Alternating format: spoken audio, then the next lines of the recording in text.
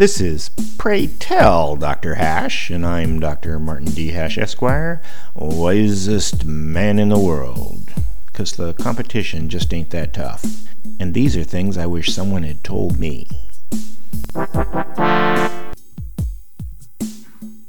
Today's topic, emasculation. The question of why to remake a famous male-centric movie with female leads is confusing. The prepared answer from the media is that it makes money, but there are so many examples where the result is actually a commercial embarrassment. Why not just make original female-centric movies?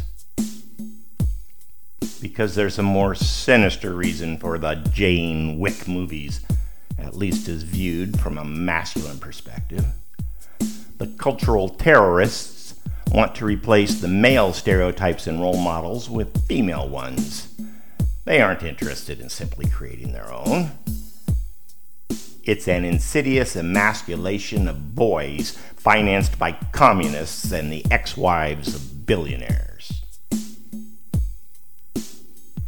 The Harvard Business Review frankly states, "Women now drive the world economy."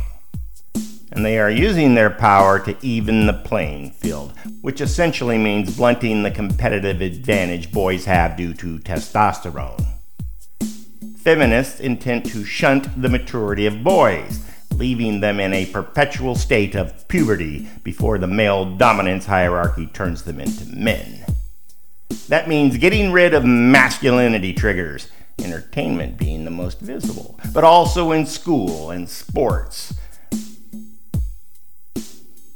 This plan has already been underway for a generation.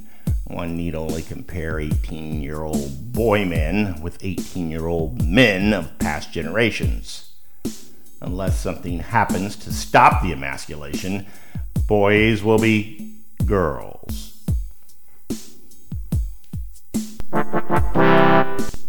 For more, see my website at martinhash.com.